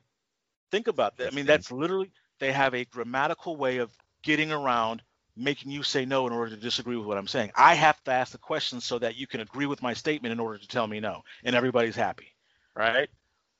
It's crazy Now, that that's something. think about what that says about humanity. We're so afraid of telling someone no that we'll come up with that in order to not do that, right? And now in English we just have yes or no. There's really no in between, but that's the key. So anything short of, and I always say a hell yes. It's got to be a very clear, enthusiastic hell yes. By definition, is a no. One of my favorite quotes is from Ralph Waldo Emerson, where he says, "Nothing great was ever achieved without enthusiasm." And I always make the joke, when's the last time you half-assed your way to the greatest sex of your life? Have you ever had an amazing experience and there wasn't enthusiasm involved? Then why would you half-ass it through something, especially with somebody else that you're trying to interact with? So make sure enthusiasm is a part of it. That's the E. The S in invest stands for specific or specificity. You have to use the words. When I would talk to young people, I always say if you can't use the words for particular body parts, you're not mature enough to start having sex. Okay, you can ask somebody, "Can I kiss you?" Fine, okay, you can do that. But if it starts getting other stuff and you want to start using euphemisms, I'm a very straightforward person. Euphemisms don't work with me. I had no idea what Netflix and chill meant until someone explained it to me, because I thought it literally meant Netflix and sit on the sofa and hang out. I didn't realize that that meant something else until it was told to me. So you have to be specific. Use the words. And stop using euphemisms. We're adults. We're allowed to say things like, penis, vagina, anus, whatever. We're allowed to use actual words instead of making something up because we're afraid of the embarrassment. I don't understand that in this day and age with adults. I mean, I know we don't have sex education, but for crying out loud, we've got the internet. Learn some stuff, okay? And the last one is timed. Timed can be complicated. Number one, when it comes to timed in consent, is it's linear. Like I was saying earlier, you have to ask for consent before you do something. There's no doing it, then asking if it was okay to do it afterwards. Right? You ever seen somebody in a club or a bar grab someone by the ass and say, "Hey, you don't mind that, do you?" Too late. If you ask after you did it, you have already coerced them because you didn't give them the opportunity to say no. So someone has to be able to say no and that no be respected, or otherwise it's a coercion. So the time part is it's linear. And then the other thing is, in your negotiations, if you're not specifically listing a time when you're talking about it, you have to assume you only have that one shot. So if Jen asked me for a hug and I say, sure, we hug and let go, you don't get to hug me 20 minutes later without asking again. You don't get perpetual privileges to hug me because I said yes once. Or I'm in a relationship with you, I said yes to sex last night, doesn't mean I, by definition, have to allow it to happen this morning. My mood could change. I could feel differently. I could have had a bad dream. You don't want to start doing that stuff. So those are the 5. Just remember the acronym INVEST. That's some stuff I came up with years ago, and I copyrighted that. I'm very proud of that, by the way. So it's probably going to be on my tombstone if I ever have one. It's very good. I like it, especially the enthusiasm part. That one, Mm-hmm. that's very good because it's like a It's a game. maybe and a kind of like that's Right. not real consent. You want the enthusiastic hell Yeah. yes, as you said. Let me blow your And mind with enthusiasm real quick. Think about it. Of any time you have heard about any consent violation, if people had adopted this model and used enthusiasm and had not done anything outside of an enthusiastic hell yes, would that consent violation have still happened? I highly doubt it. Right? I mean, that's kind of the key there. I mean, this stuff doesn't really go on. And by the way, it turns the no means no thing upside down, and I can explain that way more later. But the bottom line is no means no is not enough, and it never has been, because it depends on the presence of a no, or the presence or absence of a no, rather than the presence or absence of a hell yes. And what I'm saying is not no means no, therefore I told you no, don't do it. It's like, if you don't hear a very clear hell yes, you do not have consent, period. So assume the no until you hear a yes, rather than the other way around. So, yeah, that makes sense. yeah. Listeners, I hope you are taking notes. That will all be on the test. 5 pillars of consent. Yeah, literally, yeah. So, and hey, if you want me to ever come back and talk about just that, we can do that too. I do that a lot. So I make that offer because I know Jen's gonna ask me to do something at some point in the future. So it's all good. Wow. Okay. Now we're just attacking right out. Jen. We've just gone right from the hey, this is super informative to the we're just gonna shit on Jen moment. I see. Okay, I got you. Look, am I wrong? It is not Okay. my fault that you've already agreed to appear at a later date. I even have it in my calendar. I even sent you a calendar invite for that. So really, it is not my fault. Okay, I guess so. Yeah, that's true. All right, we're gonna let that one go this time. Okay, cool. You're right. My bad. See, now that I am redeemed, now Bring it that all I am back, That's okay. it's fine. It's fine. So, is there anything else you feel like sharing with us about consent today? This is like a free space. Oh man. There's so many things. I know. Yeah, We don't went have through a time for whole bunch. workshop. Yeah, but it's not easy. I mean, people like to call me an expert on this stuff, man. I started researching it several years ago. Got pissed off and started teaching it, and every time I do it, and have conversations, I learn with folks. But it really is a practice that you have to practice every day. It's like anything else. You get good at what you practice, but you got to do it well. So yeah, it's big and small. You'd be surprised. Getting good at doing consent in the small ways makes it so much easier to do them in the large ones. So that's what I would say definitely is practice. And I'm, one of these days, if I ever actually have some free time, I'm going to start working on literally consent exercises, because I think it is that critically important to our society, all of us. And, think of it as a different framework. You can either do it to protect the people that you're interacting with, or do it to save your own ass. Do it, like I do, and that's again how it started. Now I'm just careful in general, but do it to make sure that you are on, your P's and Q's, as it were. Because like I said earlier, some of us don't go through the world just expecting things to work out in our favor. So. Yeah, see, that's an amazing remark. And that's all I have. I don't know if Sham has more. Well, it's all I have right now. Because Zach knows this means I'm going to be in his inbox or in his text messages or something later. Like, hey, you said this thing and I was really thinking about that. And I really want to ask you. He knows. That's why he's like, oh yeah, sure. Yeah, all I'm right. want to black out, in the social media thing and take a break for a minute. Yeah, no, so. What's up, Sham? Anything else? Oh, I got nothing else. I'm still recovering from the last 3 times my mind was blown. So I'm still piecing my mind back together. So that's all for me. Yeah. I might have to Yeah, send that's great. a apology card to Sham's family and his wife. Like, sorry, I didn't mean to mess your boy's head up like that. I was just being me, and It's fine. It's the best kind of mind blowing. It is one of the best kinds of mind blowing. It's right. I love an educational mind blow. Like I love that. I love that kind of blow. And now, so Zach, tell people where to I'm find writing that you. down since you said that. Yeah, I'm writing that. Hold on, I got to write educational mind blow since you said. Okay, Yeah. where to find me? I am all over the place, particularly on the interwebs. Easiest way to get me, Twitter. I am at @black_sex geek. I say this every time. You have to use the underscore, or else she'll get Ruby. Hey Ruby, love you, sis. So yeah, that's me on Twitter. I am on the Instagram. It's mostly just me posting like memes and looking at dogs. But it's Z. The first letter is Z, and then it's Invictus, INVICTU, and the last letter is Z. So it's at Z Invictus on the Instagram. Let me see what else. I've got my website, consentwarrior.com, that I need to go update with some more things. I'm gonna start working on a blog. I started a podcast, you know about this, Jen, that has I nothing to do with my do. consent education, but it's just me ranting at the things that I like and don't like in the world. And it's literally called the ABM, or the Angry Black Man Podcast. There's a link to it on my website. And yeah, that's about it. I would give people my email, but I already get too much email, so we're gonna leave it there for now. But yeah, hit me in the Yeah. DMs and whatnot. I can be found, and No, hey, I love questions about consent because consent is a collaborative thing. It's going to take all of us together building a consent culture. And sometimes we have to be revolutionary about it. So I'm cool with people reaching out. Oh, yes. And don't worry, we'll put the links to his podcast in the show notes as well, guys. Fret not. We've got you covered. You don't have to look too hard or too far. We got you. Yeah. Well, I can imagine like listeners after hearing this are just saying, I like the way he explains things. What if he was explaining just other things? And now you know where to go. Well, don't worry. He will be explaining other things for us soon. Soon. We'll have I'm gonna drop it. We're having a special episode with Zach and someone else to talk about kinky shit. So now you guys know what to look forward to. It's about kink. There's a kink episode coming. It's going to be heavily Zach featured. Honestly, I might just sit back and let Zach and our other guests talk to each other and then just kind of, feel the moment. Like that might happen.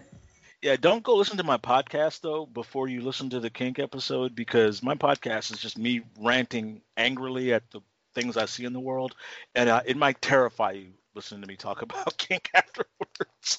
So I mean, but aren't you a sadist? Does it really matter? I am a sadist. Yeah, I mean, trust me that it. No, it would matter because if you see me coming at you with various implements that make me smile, that would probably scare the shit out of you. If you just heard me rant for 90 minutes about things that piss me off, you'd really be on edge. So, no, I mean, many faces of Zach. So, yeah, Different vibes. You got different kind of vibes, Absolutely, that's the way You it got your angry works. vibe. You got your sexy vibe. Kinky Yeah, I vibe. come here to educate, and I go over there to rant and let it all out. So that's kind of how that works for me. Yeah, it's good. We're going to make sure to set everything up real nice for you. So thanks again so much for agreeing to do this. Like I said, we'll drop all of Zach's linkies in our show notes, which I will do. I swear, guys. It happens. Okay.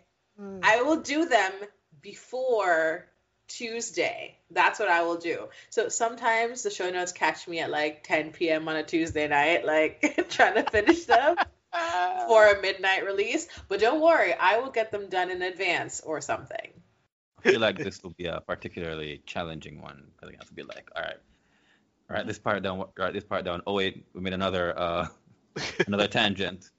I guess I got to do another subline or something. Yeah, but Godspeed to you.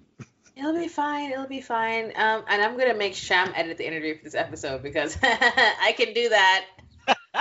It's fine. It's fine. Oh man. Let's go listen to this. Thank you guys very much. I love coming and hanging out with you all, so I appreciate it. Thank you. We love you for being here, for taking time out of your night, and we'll catch you next time. Bye bye. And once again, we want to thank Zach Budd, our favorite consent educator and current, favorite kinky friend, for coming and talking to us about consent. Really, really appreciate it. Like I said, our minds were blown several times in that conversation. Like so many. I'm still reeling from that shit. Definitely, and he already said that he'd like to send apologies to the wife for my mind being blown, but it's fine. No need to apologize. I accept all of this blowing. No.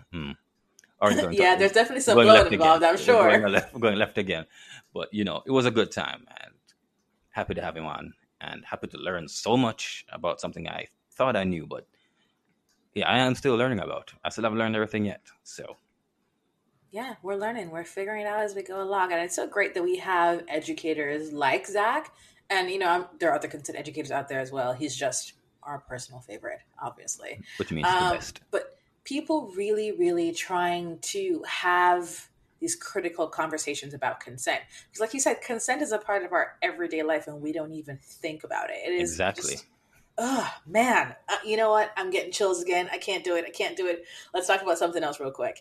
Last episode, we mentioned that our good friends at YouTube Bright are launching their website. And that happened on the 19th of September. So you're probably thinking, what does this mean for me? Well, if you go to youtubebright.com and put in the code monogamish, you get 10% off your order. We got our very own promo code, guys. Look at us. Yeah. Moving on up in the world and getting you cool stuff for cheaper. Because it's hard out there and y'all want to save a little money.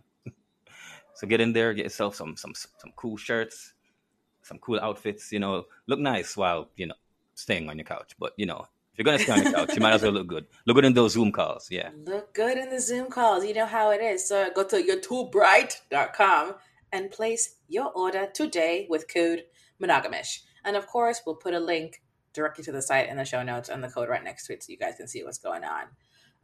Is there anything else we want to tell the people? Oh, like follow us on social media. Follow us on Instagram and Twitter at Monogamish Pod. Oh, I thought you were teaming up. Oh, were we? I don't know. I felt we almost teamed up. Almost. And of course, hit us up on monogamishpod.com. Absolutely. Or detailed you can check show out notes. detailed show notes and links to everything, including our merch shop, which is there. So things are happening. We're doing our stuff. monogamishpod.com has the links to find us pretty much everywhere. I'm actually working on getting the YouTube together just to post some things every once in a while. I mean, so you guys can just find us on YouTube as well. That would be great. Just so we can have the followers in advance. That would be great. Love you, Kay. Just love giving them homework. Poor guys. So sorry. It takes like 2 seconds. Come on. It is not so bad. Just search Monogamish Pod on YouTube and you will find us. Don't be dramatic. It's okay. And you can also check us out on SoundCloud. SoundCloud.com/monogamishpod, or just search Monogamish Pod on SoundCloud. And you get our 3 most recent episodes there. We try to keep it updated as best as we can. And by we, I mean Sham. Sham does that. Yeah, I do my best. But, if you want the whole catalog, you gotta hit us up on Anchor or Apple Podcast or something. But if you just want what's happening now, then SoundCloud is your place. SoundCloud is the place for you. And you can hit us up on Patreon. We would love it if you could find us on Patreon. Please and thank you. You can support us for as low as $3 a month. But of course, the more money you spend, the more goodies you get, including t-shirts, stickers, bonus episodes, and monthly Ask Me Anythings. You're probably wondering, when are you going to get that? I don't know. When are you guys going to sign up for the Patreon? When you do, you get the good stuff. That's it. That's right. And you can even suggest if there's anything else you want, you can just tell us what you want, and we will see if we can make that happen at the right price, of course. And you can also if you want to just give us money, that's fine too. You can give it to us on Anchor. That's amazing. Put the links for that in the show notes. You can support us directly through there. And where else can you find us? We did. We said I think Apple, we did everything. Yeah. Google, Spotify. We did all we the said things. A lot of stuff. Rate and review. You know where to find us. 5 stars. All that stuff. 5 stars. Subscribe. Yeah, you can find us. Again, we put all these links in the show notes. If you don't see it there, it's on the website. Fret not. We got the stuff everywhere. I've also added a new page to the website so you guys can see all the places that we have our guest appearances. So I have a second podcast, which is a Bachelorette. Well, it's a reality dating show recap podcast. And we're gearing up for the start of the Bachelorette at the middle of October. But yeah, I'm putting that page together. So when Sham has a super special podcast appearance elsewhere, that will also be on there, in addition to me being a whore. Yes, Jen has decided to focus all her Bachelor energy somewhere else.